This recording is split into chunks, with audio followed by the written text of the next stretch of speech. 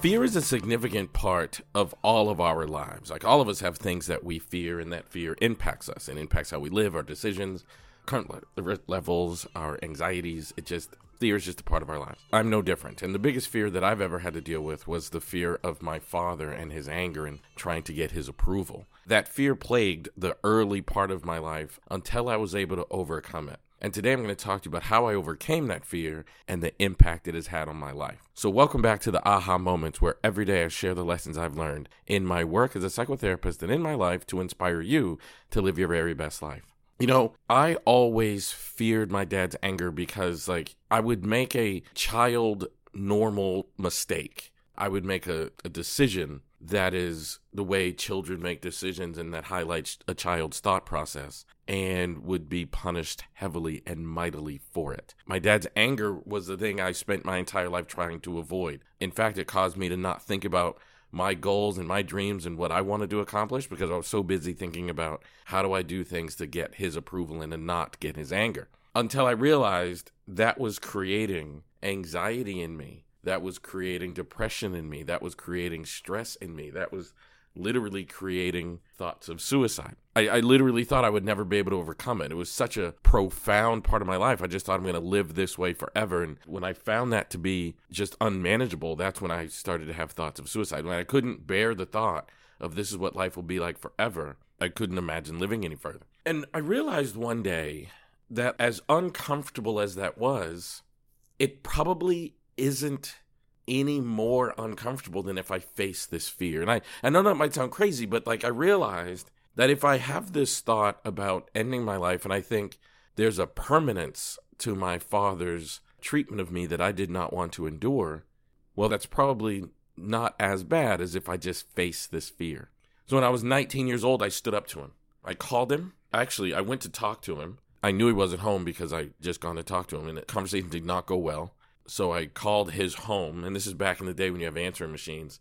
So I called his home number, and I left a voicemail on his answering machine that said, I just tried to say this to you face to face. It did not go well. I really need to live a life where I'm not being yelled at, hit, or called names. That's it. That's my rule. I need to live a life where those things were true. That might sound like a simple thing, but it literally took me 19 years to say that sentence. And it took everything in me to follow it up. My father became very manipulative and angry with his 19-year-old son standing up to him, and the name calling got worse. The manipulation got bad. The few months following that call were some of the hardest I'd ever had because I had a grief issue. And one of the hardest things is when you grieve someone that's not dead, they're still alive, they're still here, but yet I'm grieving their loss. But I endured, and I came out on the other side of it no longer afraid of my father's anger. In fact, it broke the pattern, because once you have a fear like that of one person, you end up trying to do several things to seek people's approval. And I was not interested any further of getting people's approval. I was mostly interested in figuring out who Elliott Connie was and what Elliott Connie wanted to do with his time here on Earth. My big focus became accomplishing my dreams and goals, aside from just not upsetting my father. It completely changed my life and impacts me to this very day. The sad thing is my father has demonstrated he could not follow those rules. In the subsequent years, I've only had a handful of conversations with him, and in each of those conversations, it was clear to me that my rules were going to be broken. So that was a boundary that I had to stick to. But of all the things I've accomplished in my life, I've written books and traveled the world, and all of the things that I've accomplished in my life, the thing I'm most proud of was developing the courage to stand up to my father and put an end to the abuse that was happening in my life. And I share that story with you because I want you guys to know, whatever it is that's plaguing you and causing you fear, if you face it in a healthy way, the benefits are tremendous and you become the very best version of yourself. And that's what I want you all to do. So just think for a bit about something that's causing you fear and how can you address it in a healthy way, because your best self is on the other side of that decision.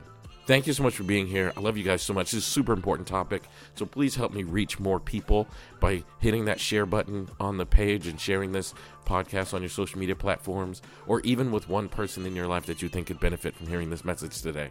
And don't forget to become a subscriber. You can do that anywhere you enjoy listening to your podcast, Apple, Spotify, Simplecast, any of those places. And you can also become a VIP subscriber at Patreon. I would love it if you would do that. We give bonus episodes each and every week, and you get a transcription from each and every episode. Love you guys so much. Thanks for being here. Can't wait to see you tomorrow.